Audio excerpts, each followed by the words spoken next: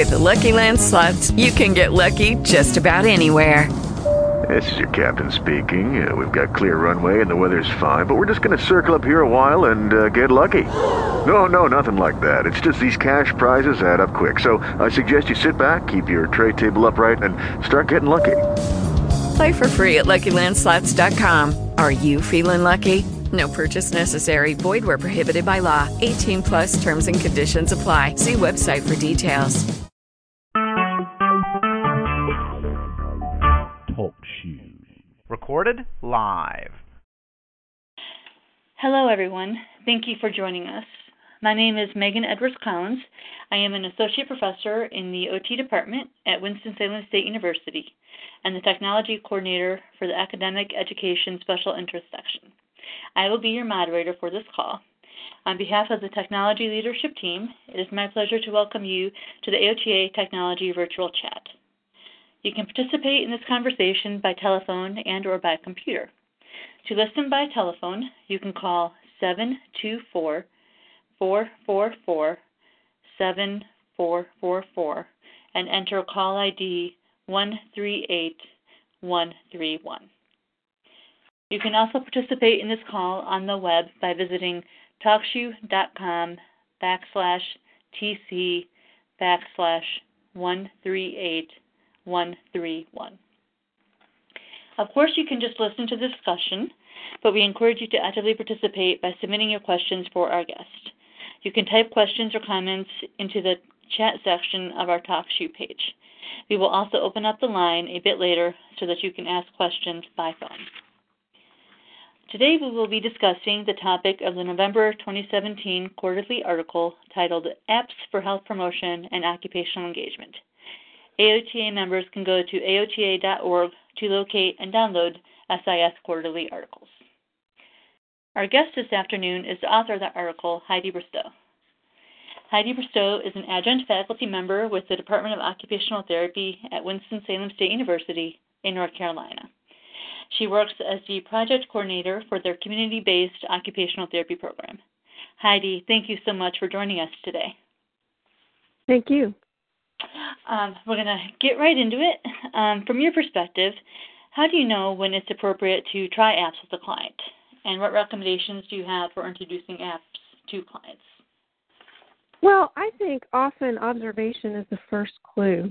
Patients who are candidates for using apps in treatment, often they're coming to therapy sessions already with their phones and their tablets. Sometimes you see them checking their phones for messages. You'll see them looking at their calendars. Those people, or even they mention them while they're talking to you, those people are good candidates usually. Those can be clues for the therapist to keep an eye out for. During evaluation or even later during treatment, you can ask about their use of electronics, especially smartphones and tablets, in their daily life. So if they don't bring it up, feel free to probe a little bit and ask some questions to get the ball rolling in that area. But I would say also, as I said, frequent use of apps is a good indicator. But before you, as you're looking to see what indications they might have to be appropriate, you should also be simultaneously assessing what apps might be relevant. So in that case, I think that the therapist should definitely be familiar with whatever apps there might be appropriate for the patient. So try not to bring up an app that you're not really sure about, you haven't really thoroughly researched. You can go home and research it and then later bring it up during a treatment session or change your goals if you feel like that's a good app for them. And so during evaluation, you've kind of got those two, in addition to all of the other things you're doing, you've got those two factors coming together. So you're assessing, is the patient right for this, plus which app would be appropriate for them. As far as introducing apps, I really think an emphasis on the therapeutic use of self is very important. If you've already identified the deficit and you've talked to the patient about it, you can go into conversation about how much they use their current use of apps on their phone or tablet, how many they use, how frequently they use, And then once you get into that, if you see that they still seem to be a candidate using your professional judgment, you can segue right into the use of the app for the therapeutic purpose intended.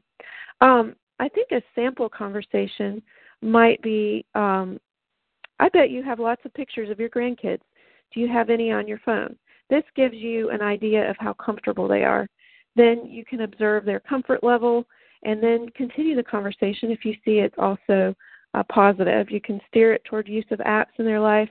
And then you can also bring in your app that you have and explain what the practical use would be for them. But again, as therapists, we know people love to talk, so you're going to have to be very careful about how far you let them go down their track. For example, about their grandkids, you'll have to be very careful to steer the conversation where you want it. Okay, lots of wonderful ideas there. You kind of, I think, have addressed some of this. In your article, you do mention the need to collaborate with clients about apps. Other than perhaps some of the things you mentioned, do you have any other suggestions for our listeners on when collaborating with clients about the use of apps and how to approach that? Yes, I think your previous question addressed how to introduce the app, and I think that's really a springboard for this question. You're going to want to use the therapeutic use of self for sure, and you should continue the introduction of the app with discussion about its potential use. But a big thing for you right now is to listen to the patient. It's vital. They may tell you they're not interested, and you need to just stop. If they're not interested, they're not interested, and they probably are not going to be engaged in your therapy session, and it won't benefit them later on. So just listen. They also may like a certain feature of the app, but they're not going to use another feature. So that's a clue for you, too. Maybe this app isn't the best fit. Maybe there's one that can be redirected towards something they would use. Or maybe you can tailor that app to exactly what they want. A lot of apps, you can use one feature and leave out another. So that would be something to keep in mind as well. At this point in time, the patient may also ask if they can have a family member there for the training. They may explain to the therapist more in detail what they like about it, what they don't. But at this point in time, collaboration is ideal. If the patient doesn't have it set up the way they want, they won't use it. And the whole goal is to make this a long-term solution for them. Then you're going to set up the app and you're going to teach the patient how to use it. But at that point in time, you're going to have to return to collaboration again, because at this point in time, they're using it, they've got it hands-on, they're showing you their familiarity with it. And at this point in time, they may tell you they don't like it or they don't like this and they don't like that. They may ask you to change some things that you spent time setting up, or they may give you new information that kind of it changes the whole thing. And that can be very frustrating to the therapist because patients can introduce information that's not previously given that is going to change the whole way that you focus on things. So just remember, even though it may be frustrating, it's important that the goal should include the patient's actual use of the app in everyday life. So even if the patient isn't doing it exactly the way you want, if you push ahead with exactly what you want and the patient has to do it that way, a lot of times it's not going to work for them. So if you can modify the use of that app to satisfy both them so they'll continue using it while also meeting therapy goals, that's probably going to be the best idea. So it does involve a lot of collaboration with the patient. It sounds like ongoing collaboration. Yeah.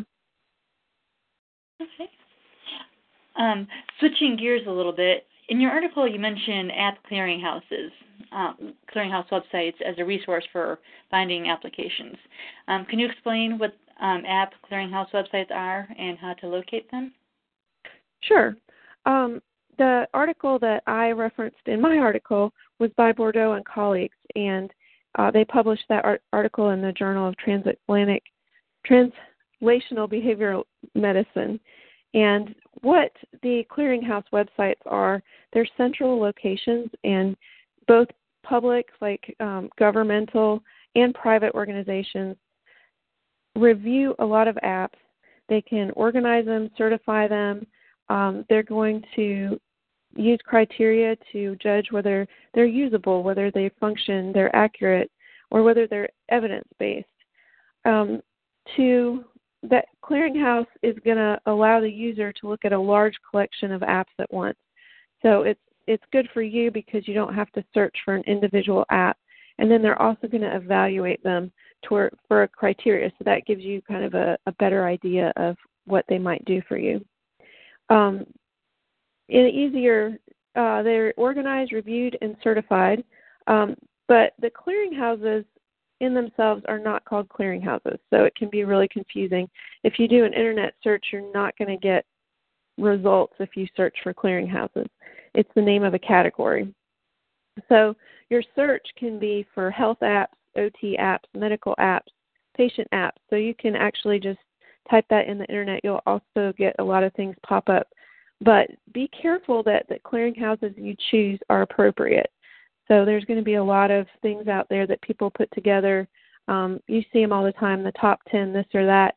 And you've got to be really use your professional judgment about which one is going to be connected with a genuine medical agency, government agency, or another trustworthy source.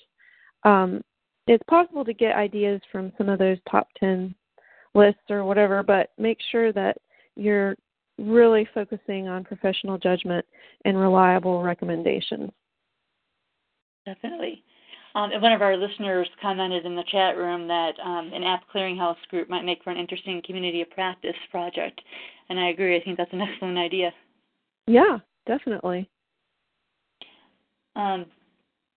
You do mention a few potential app resources in your article, such as the clearinghouse websites that you just discussed. Which one would you recommend our listeners start out with first? Well, as far as the clearinghouse website, the UK National Health Service has a great resource.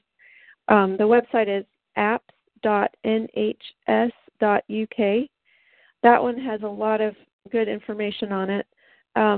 iMedical Apps, which is just all run together, .com, has a great list as well. They have a good selection of apps for medical providers, but they do have a section for patients as well, which might be helpful. You might have to dig around a little bit because the way they have their website set up, sometimes they'll have the top favorite apps, and some of them are applicable to OT and some of them are not at all. So you may have to do a little searching in there to find something that is good for you. But it's great because they're recommended. You're going to know that they have some good qualities that are evidence-based, et cetera, that you may need. As far as other things, I would definitely say that the AOTA's resource on their website is a great opportunity for OTs to use apps and find ones that would be relevant. Their website is aota.org/practice/manage/apps.aspx. It's also in the AOTA journal, so there's a little box up at the top with that information. Another website that I would say might give you some ideas would be otswithapps.com. It looks like that's a great resource as well as being a blog, but you're going to, again, want to go through. Don't just take that because it's a recommended website. Don't just assume that every app on there is going to be one that's appropriate and relevant and also evidence-based for our practices. Healthline.com. If you search on there, it does have quite a few applications with potential medical uses. They're great places to start. You can also do a simple Google search that just says apps for patients, occupational therapy apps, etc. And yes, I think that would be the most important information. Okay. Do you have any other recommendations for practitioners when searching for apps to use with clients? I would say, as we talked about using professional judgment, go ahead and search for other information about it. Try to find supporting research. If you can find some definitely get it and do a trial run yourself before recommending it to patients. So make sure that you're very familiar with it, that you identify any potential issues that you might run into. You don't want to be trying to troubleshoot something that you could have prepared for in the middle of your therapy session. If you do find research supporting a similar app, do a comparison, and if you can, use the app that has supported research. Also, you're going to need to look for a privacy policy. Make sure the patient is aware of what the results are. Okay. Can you elaborate a little bit on what you just said, aware of a privacy policy? So they're putting health information into an app. So oftentimes when you download an app, it asks you what you give them permission to do. Some of them won't actually work if you don't give them access to privacy information about you. So the thing that I would like people to be careful about is that some of that information may be able to communicate to a different app, and once that app has the information, people might be able to use it in another way. They may be tracking things about, their health, or, some of these apps ask you to put in a lot of information. So you just want to research that as well. Sometimes the privacy policy pops up and you can read it. Other times I think you actually have to go to the website and look at it. So I just think it would be important to mention to the patient, since we're medical providers and we're recommending these things, we need to be aware if they ask, and just in general to let them know about what's going on with their health information. Very good point. And thank you, Guest 6, for typing in the links that were mentioned by our author into the chat room. What do you see as the main benefits of using apps with clients? Well, I think, first of all, our society is moving increasingly toward the use of electronics. So the apps seem to be a natural way to incorporate and promote lifestyle change. Most individuals already carry a phone or a tablet or a watch, something that is electronic, that with them all the time. It's very usual for that to happen now that the baby boomers are getting to be up there in age. They will become the older people, and they will have already those electronics with them. So it's going to be kind of a mindset change from a while ago. So whatever the goal is going to be, they're going to have the information at their fingertips. So if we can incorporate things into electronic use, that will help the patients not lose their handouts, for example, things like that, where it will become, and hopefully now, a good resource for these patients in our daily practice. Okay. What do you see as some of the main drawbacks of using apps with clients? Well, just like any treatment protocol, the apps really need to be tailored to the individual. So if you find an app that you think is great, but it's not flexible enough to meet the client's needs, the app's probably not going to be used. It's going to go unused. So in addition, if it's confusing in any way to the client, sometimes, you're trying to figure out what exactly the app is trying to do for you, or may update something, or, if you see that they're going to be confused in any way, often they're just, when they get home, or, when you leave, whatever it is, they're going to just say, that's more trouble than it's worth. So you need to be very careful about watching their interaction with it, listening to them as far as whether they even think that's a reasonable thing or they'll use it. Even sometimes patients may use apps frequently, but they just don't want a complicated technology in that particular area of their life. A low-tech solution may actually fit their lifestyle better. So you need to really take in consideration whether the patient keeps their device with them and charged all the time. So if you're giving them a medication reminder app, it's really only going to be successful if they hear the reminder alarm. So a patient who leaves their device at home by accident, or goes outside and gardens and doesn't take it with them, or goes on a bike ride, and you can understand if they don't have it on them, that becomes a problem. And especially if that's the case, they actually may be more likely to forget. If they're completely relying on that app for reminders, some people just put it out of their minds. They're not going to think about it. And then, their phone may be sitting at home, or it may be in the car, or they just don't have it on. So those types of things we need to be aware of. So I would say, too, if you feel like your patient's really disorganized or absent-minded, if they have any kind of memory loss that you feel like will impact their use of the phone, that's going to be something to take in consideration as well. And even, a tech-savvy individual may be in the patient's life that can help them be trained on the device. And if we can train them, that may be a good way to overcome some of those problems. Or even a husband and wife, let's say the husband's a little absent-minded, the wife may be there at the treatment session, and she may be able to also be encouraged to watch out to make sure that this individual is taking their medications on time, or whatever the issue is. To have both people involved would probably be a better idea if you sense there's any kind of uncertainty about whether they would have their device with them and charged. Okay. Do you have any examples that you can share of when you have used apps with the client? Well, a lot of times using simple apps such as reminder apps work really well for memory loss. There have been MS patients who have mild memory loss. They're still working.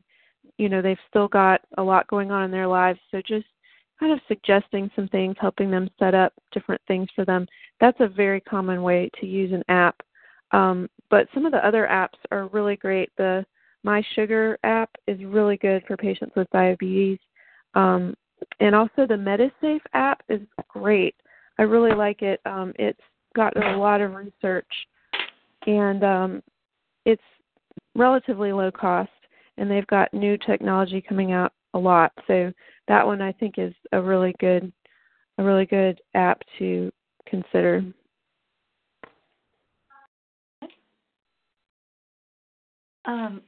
Any particular settings or type of clientele you feel apps really work well with, or not so well with? I would say that as far as the clientele is concerned, people who really express personal motivation to use the app your treatment session and your goals are going to be much more likely to be met. Your treatment sessions are going to go well, and you're going to feel more confident that your actual intervention is going to work long term. This could be baby boomers who love their smartphones. I've encountered baby boomers who can't be parted, and they're all the time on it, and that's just what they're going to do for the rest of their life. And millennials who use their apps constantly. But make sure that you're careful of stereotypes. I would say there's always people who don't fit the norm. Some younger people, surprisingly, may not want a health app tracking them all the time, or they don't want medication reminders or this, that, or the other. So you just have to be careful. And some older people, even older than baby boomers, may be really savvy on some of this stuff. So just keep an eye out. Make sure you're not putting people in a box.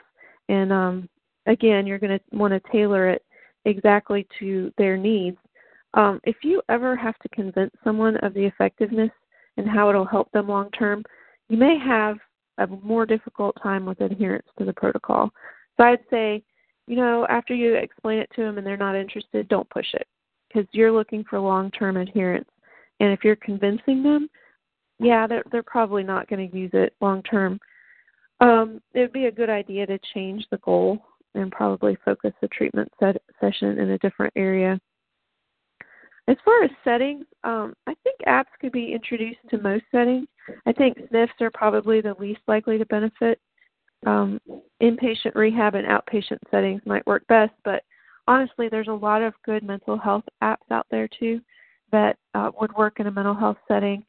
And there's even some pediatric apps out there. I didn't really explore that in my article at all, but that might be an area to look at. It probably would be, as far as lifestyle and behavior change, that you might have to look a little bit harder for a pediatric app. But these kids really, really, really know what they're doing on their electronic devices, so it might be a good venue to explore. Okay. And how would you recommend that a practitioner get started using apps with clients? Well, I would say the first thing you need to do is research. So I gave some good research sources up there. So make sure that you're following guidelines for finding a quality app if it's well researched. I did mention in my article a resource. Let's see, it was evaluating and selecting mobile health apps, strategies for healthcare providers and healthcare organizations.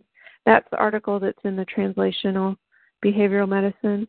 And that's a really great, if you want to look, I mentioned it in the article I wrote, but if you want any more information about that, you can resource that. So anyway, so you'd want to research, make sure you follow those guidelines for finding a quality, and if possible, a well-researched one. There are new apps coming out all the time, so you're probably not always going to be able to find a well-researched one. And again, that's where professional judgment is going to come into play. If you find a couple you like, you think would be beneficial in your practice, just start on those. Spend some time familiarizing yourself with them. Think of situations and diagnoses that would fit well with them. Simulate the experience. You could put in fictional information. Use the app like you would with a patient. You can think of questions the patient might ask you, problems that you might encounter. Kind of be prepared because you want that therapy session to go as smoothly as possible. Then, as we mentioned before, you're going to choose a patient that you feel like is going to benefit and go through some of the steps we talked about from there. I think a therapist's preparation for the experience is going to be most important for long-term benefit to the patient.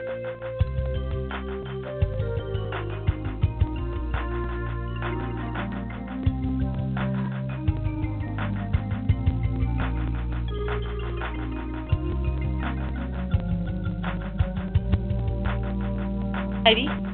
Yes. Are you there? Hear me? Yes. I'm not sure.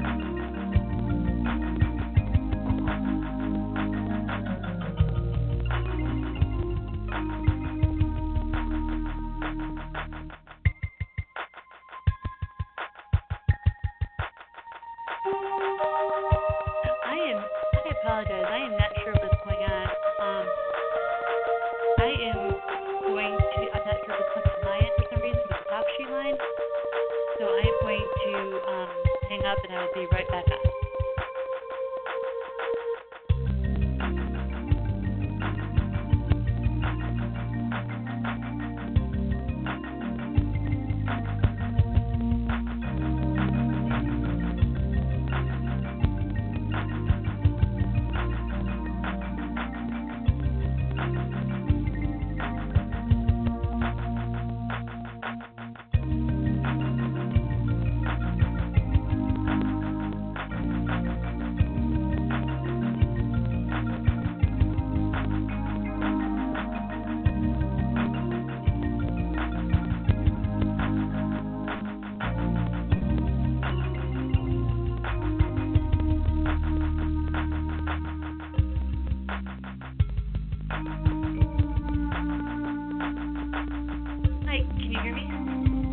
I can. I still hear the music, but I hear you too. I'm not sure what's going on with that.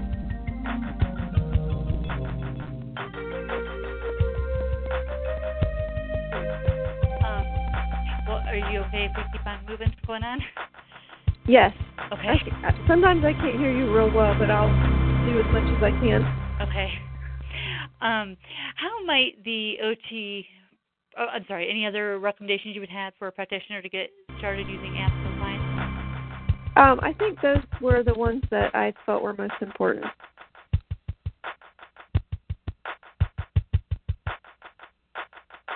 You would think those are the main ones? So we could move on to the next question. Okay. How might the OT practitioner document and bill for interventions related to apps? Well, I think it's important to think about the reason that you're introducing the app. So if you're using an app for assisting the patient with a home exercise program, like a video feature on their phone, you're going to document both the use of the app and the home exercise program. So you could bill under the exercise charge and document also the education, or but just make sure that you have both in there. So your documentation is covering the use of the app, but a lot of times I would just incorporate it into the session that you're already doing. It's something like a medication reminder app. I could bill for an IADL charge, which in some places fall under a functional charge or even an ADL charge, but you can also incorporate that as well into other activities. So if you have a fine motor, they have a stroke and you fine motor work, you can actually do a fine motor activity. You could place simulated tablets in a pill box while educating the patient on the use of an app. You could even use their phone for fine motor activities. So you document both the IADL charge or just the medication education, but you're going to also charge for the fine motor. You could have the patient stand during the education if it's appropriate. And you can go through and do different charges and incorporate that into another treatment session along with the education. Make sure that you document education, but make sure the length of time spent on education is appropriate. So if, they are pretty savvy technologically and you're introducing an app that's really not that complicated, you're going to want to charge as appropriate for that app. So don't bill an entire unit for educating a patient in some situations. Don't even bill an entire unit for educating the patient briefly on using it if they're already pretty proficient in that area. So you're going to want to document it, but you may have to charge for another activity. But if it's more complicated, such as the My Sugar app, make sure this is clear in the documentation. You're going to want to let, because I'm sure the insurance companies review all of our stuff, but you're going to want to let the people know that are reviewing the charts that this is a complicated app. This is something that requires more time. You're going to want to mention in there why you're doing it. I think it's always good to say things like, this is going to benefit the patient long term and hopefully reduce ER visits and hospital stays. Things like that are really good to include in documentation. And you will have to go back and make sure the patient's using it or showing you how to use it. You may have to modify it. So just make sure that you're not spending multiple long treatment sessions in a row on this. You may have to alternate it between things. You may spend a unit going through the app again, but just try not to spend hours and hours on this one app. That's probably not going to look real good if somebody's reviewing your charts. And I'm sure everyone knows, don't use language such as review when you do a follow-up session. You could say the patient is demonstrating or they require further education, and make sure that you document why they needed further education. So if you have a goal for Mod-I, make sure to document where the patient is functionally at one of the sessions. If you say, that if the patient is not Mod-I, then you could say the patient is still supervision for this process. They need it for this, and this reason, and then that way you can show they're making progress. This is why I'm continuing to go through and work with them on this app. And then make sure the patient is actually progressing towards your goal. If you see their supervision and they're not going to get any farther, then of course you need to discontinue treatment sessions towards that goal. And you need to reevaluate, change your goal in that sense as well. Okay, some excellent tips. I'm now on my cell phone. I don't know if it was the TalkShoe line I was using or what, but I think the music was gone. I'm so sorry about that. Oh, that's okay. But again, thank you. Some great tips.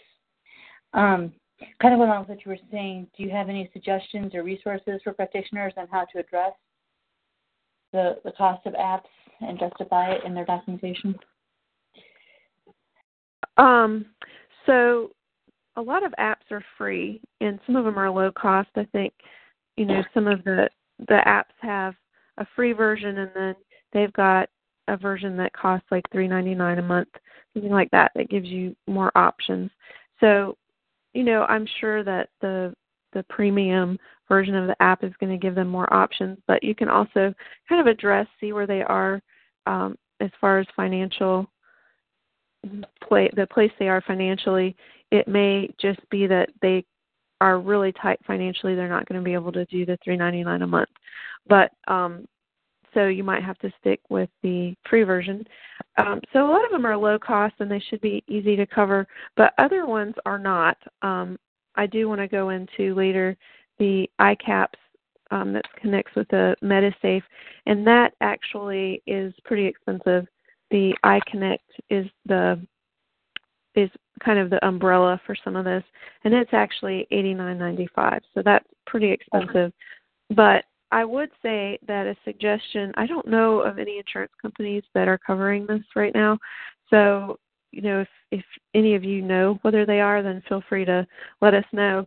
But at this point in time, I don't think so. In the future, maybe, if we can really get these apps and show how they're really making a difference in the patient's life. But as far as right now, $89.95 is pretty expensive. One idea I did have is for them to request a birthday present or a Christmas present, if that's something they really want, to kind of tell their relatives or their friends, like, if you're going to get me a gift, can you give us some money towards this app or whatever. So there may be creative ways that you can think of to help the patient come up with money for that. And one of our listeners is asking, is that $89.95 a one-time thing, or is it an annual fee that they have to pay? I believe that it is a one-time thing. The website that would give you the most information is called MediSafeIConnect.com. So that's where you're going to get the information about the cost. And from what I can tell, it's just one fee. I think as far as right now, they don't have a monthly subscription fee for the app that connects to it.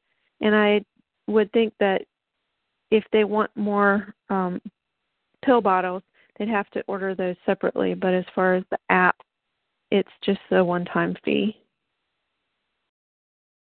Okay. Any other resources you might have on how to address the cost of apps or suggestions? Those are mostly the suggestions I've come up with. Again, if anybody on the line can think of any other resources, please share with us so we can all get an idea of where else we might find assistance for the patients. One of our listeners did mention that she said it's an interesting point about whether insurance companies will cover something like, apps. They said, I know many insurance companies and doctors have their own health tracking portals and apps, but they are limited. And they were wondering if you have any experience with those. I don't actually have any experience with those. Okay.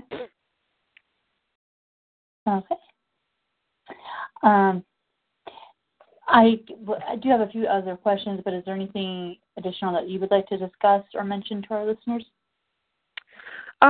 I just wanted to make sure that people are aware, therapists are aware, that patients not only need to be able to use the app as it's set up, but they're going to need to know how to change the information as it changes.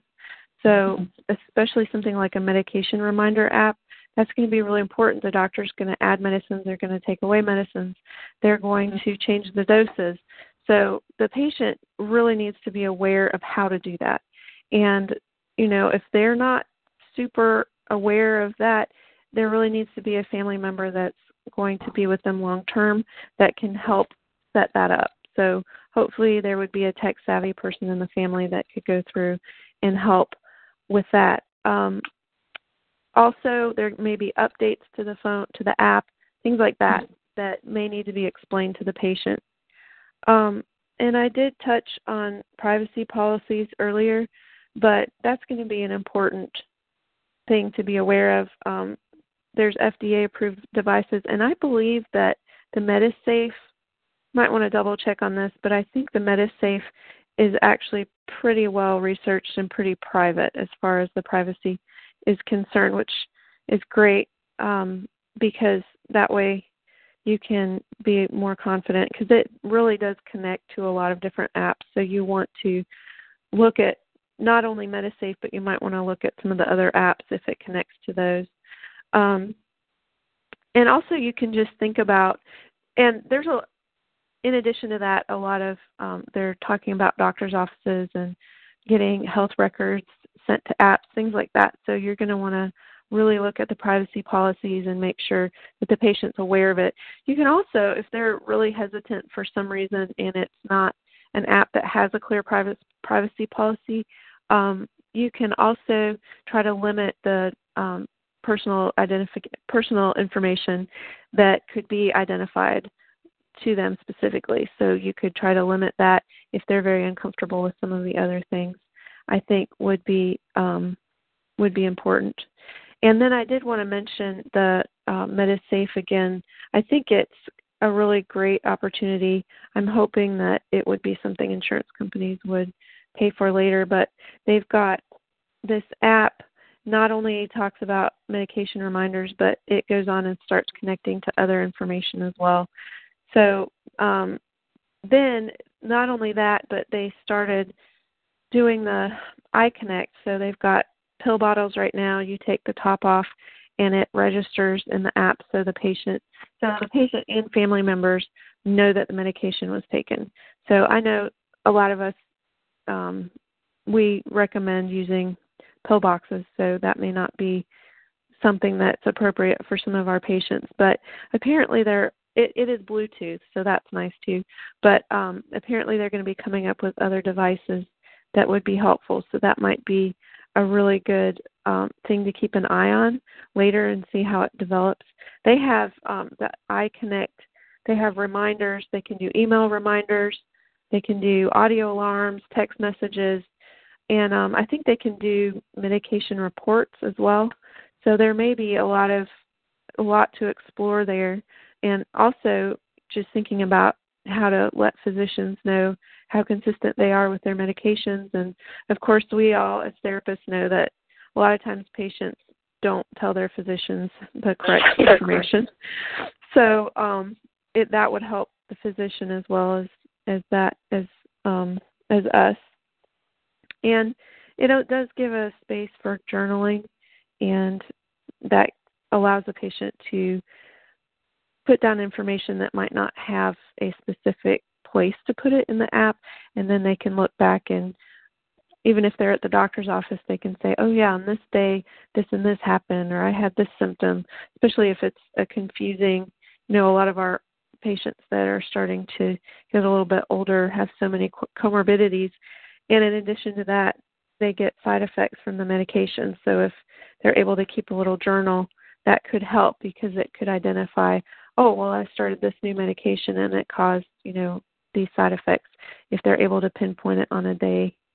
And then the caregivers and doctors, I believe they can connect it so that this app they can see the real-time reports. Again, I'm not really sure. They're developing it really fast, so I think it would be important for everyone to go and look themselves and see what the information is as they develop it also. Okay. And I think it's relatively easy to set up as well, but again, that would probably be something that would be a good therapy session just to make sure they know what's going on there. Mm-hmm. Yeah, I think from my perspective, one important point you've kind of brought up throughout our talk is the importance of kind of doing your research and kind of staying up to date with things to make sure that it's working and that you're using the most effective apps. Yeah, and in addition to that, I think, we mentioned that some of these apps coming out are so new that there really hasn't been time for a lot of research to be done. So if you do choose an app that you feel like is really perfect for your client, but there isn't a lot of research, I'd really keep up to date with then doing research later. Because if there is research that comes out about that app, it would be important for you to know, and there may be suggestions that are better by researchers that, well, this other app is actually does the same thing and it works better. So just, it's easy for us to get into a routine and, well, I've just done it this way for a year and I'm just going to keep doing it this way. So I know as therapists, a lot of times we don't have a lot of time, but if we can keep up to date, that's going to really benefit our patients and make our therapy more quality and make us better therapists. Absolutely. I actually, with some previous student research groups, have surveyed therapists on their use of apps, and two things that have come up that I was kind of just interested in your thoughts on, and you kind of reinforced this, how it, applications, iPad use, things like that are wonderful, but it is just kind of one tool that you should use. Oh, definitely. What are your thoughts on that? You agree? Oh, yes, definitely. I would say that, again, I'm emphasizing tailoring it to the patient's skill level and whether it fits them. But you're not going to want to just rely on the app and just say, oh, well, that's fine. They're going to do that forever. You need to make sure that they're aware of other options for them, or they can handle the things that information you're giving them. If their phone is destroyed, they're going to be able to handle whatever it is that the instructions that you're giving them without it. So you're not going to just want to send them off with an app and that's that. But it's a tool that you can use, but not an end in itself. Okay. And then the other thing that I've heard from clinicians is that some facilities do not allow, the use of apps or, computer tablets, things like that, at their facilities. If some of our listeners are working in such a facility, do you have any suggestions on how they could approach, their supervisor, whoever they might need to perhaps, allow them to have apps and iPads and other computer tablets used as part of therapy? I would say that definitely bringing research up, showing them the current research, where this is going as far as, society and electronics, everything is going towards use of apps and iPads, phones, etc. So I know it's hard to convince supervisors sometimes, but I think it helps if you bring the research there, you explain it to them. And also if you can give them language that they like. So, for example, big hot button terminology in the inpatient rehab where I work is you want to say things like reduce hospital stays, or things that insurance companies really like to hear. Those are the things that may help your supervisor be more open to that. So if you can kind of weave that into things that they're instructing you to do anyway, I think that and the research, showing them the research, would be helpful. And also, I think depending on the supervisor, you may need to remind them, because some people are kind of getting open to it, but they may not say yes. So don't give up. I would say, allow a length of time and then come back, see if they're any more open to it, or if they've had any more experiences. Sometimes, too, sometimes things will come out that we don't know about, so they may get publication or information not connected with us that tells them that this is a good idea. So I'd say that. And then I also have seen when family members take initiative. So if the family member brings in their phone and says, can I video the patient doing this exercise? That would be a way to maybe you're not doing it as a therapy session. You are helping the patient do the exercise or do the, tub transfer or whatever it is, and the family member is there videoing it. So there are ways to kind of educate the patient, like I was talking about when, maybe they're doing standing balance in the kitchen or whatever, and you can educate them on, you can't have it right in front of you if it's not allowed, but you could also incorporate it as a suggestion, possibly in the middle of other education that you do. So I would say those are maybe suggestions. And if any of you on the line have other suggestions, that would be great too. Okay.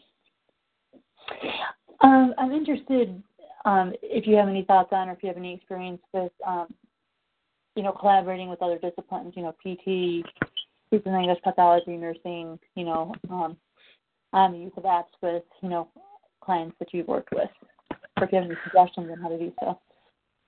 Well, I think one of the biggest collaboration that needs to happen is between the nurses and the doctors. So PT, I would say yes, speech, but I think the hot issue is making sure that the information you're getting the patient is exactly what the nurses and doctors are wanting for the patient. So if you're doing medication stuff, you need to verify with the nurse, with the doctor, whatever it is that you're doing with them, you need to verify that information is correct. Because, when you're doing home health, you may look at the medication bottles, but I'm sure you guys know that half the time the patients aren't really sure what's current. It may have changed and they don't remember, things like that. So if you can verify the information before you get the patient completely set up, especially with medications or anything to do with diabetes, things like that are going to be really important. And even if you're doing, there were some exercise apps that I recommended as well.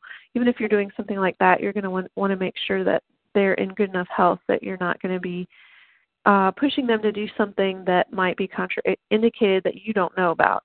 So just really make sure, especially medically, that the patient is where they need to be to find that app useful.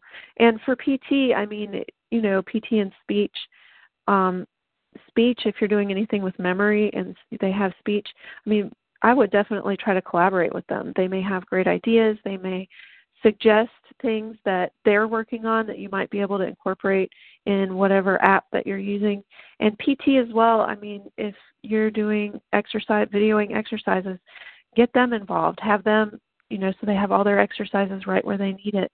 If you're doing some sort of, one of the apps that we were working on was for low vision patients, and where they could read the PDF files. And if you're doing that, then, you can help the patient get the PT instructions for their exercises or whatever the PT has them working on. You can help input that into the app so the patient has that at their fingertips as well. So I would definitely get creative about incorporating other disciplines. I think it's really important that we don't, it's always important to collaborate as much as we can with all the disciplines. I think that gives a much better therapy experience. I think we have better outcomes. So use that thought and definitely try to collaborate in the use of apps as much as you can with other disciplines. But also I would say don't get discouraged. Sometimes other disciplines don't necessarily, they may be entrenched in their way of thinking of things. So don't necessarily get discouraged if they don't really take it well and they may have some negative things to say. Don't give up, even if they are negative about it. Sometimes it takes somebody that thinks outside the box to really start a good movement towards new practices and new ways of doing things that are helpful. Some good tips. We do have a listener question wondering if you ever use any of the reporting or output from these apps in your documentation. I haven't. I guess it could be used, but I would, if you did, I haven't personally, so I'm trying to think how that would work. You could use some things in your documentation, but again, you're going to want to choose things that, not that we need to document for the insurance companies, but to be honest, the people that read our documentation don't have any kind of medical degree. So if you feel that the information that you're getting is going to help justify what you're doing, that may be something that you want to include.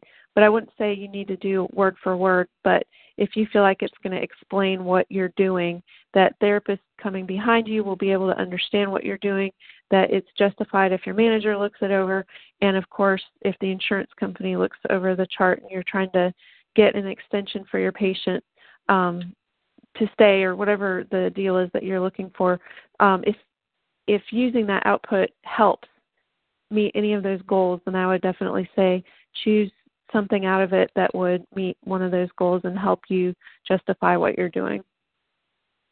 Yeah. And I imagine, too, a lot of it depends on the specific app and what kind of data you're definitely. kind of looking at, because you might be able to track progress and use those kind of numbers in your documentation. Yeah, if there's any kind of numbers or showing progress, I would definitely say that's a great idea. Make sure that you can show that because, again, that's measurable, and we always want to do measurable things if possible. So that would be a great way to include that. Absolutely. And this will probably be our last question unless our listeners have any other questions. If you do, please put them in the chat room. Do you have a few favorite apps that you like, either personally or clinically? Well, I think that, of course, the easy ones are the reminder and the video, things like that. They're very easy to incorporate. But I really, I know that I talked about the MediSafe apps, but I really feel like that is an app that's very versatile and it connects seamlessly with some of the other things. And then also the sugar app, I feel like that one is, because it can connect with the glucometer and things like that, I think that is a good one to look at as far as using it frequently or maybe just appropriate to a lot of patients, because I think those two issues are probably some of the most that we see, and they also medication errors by the patients, and diabetes, obviously we know that those are very common, and they a lot of times will cause recurring hospital visits, emergency room visits, and subsequently a decline in health. So I think those two would definitely be ones that I would suggest. Okay. Wonderful.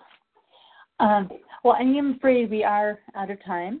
I want to take a moment to thank you for being with us today and for writing your wonderful article titled Apps for Health Promotion and Occupational Engagement.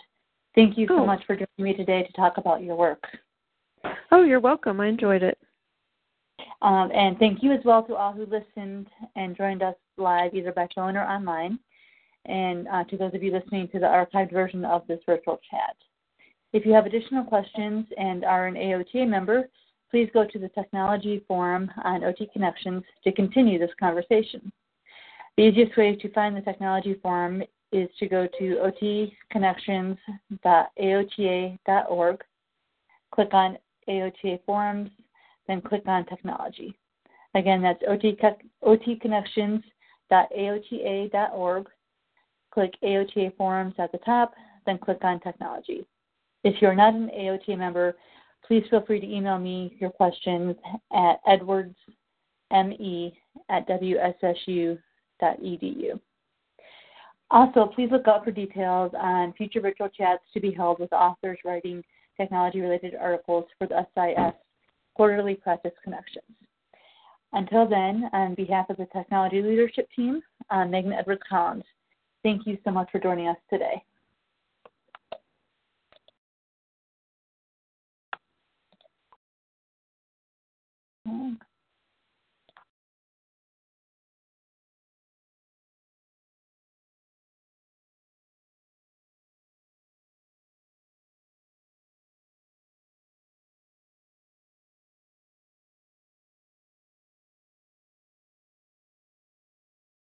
It is Ryan here, and I have a question for you. What do you do when you win? Like, are you a fist pumper, a woo-hooer, a hand clapper, a high fiver? I kind of like the high five, but if you want to hone in on those winning moves, check out Chumba Casino. At ChumbaCasino.com, choose from hundreds of social casino-style games for your chance to redeem serious cash prizes. There are new game releases weekly, plus free daily bonuses, so don't wait. Start having the most fun ever at ChumbaCasino.com. No purchase necessary. VGW Group. Void where prohibited by law. See terms and conditions. 18+.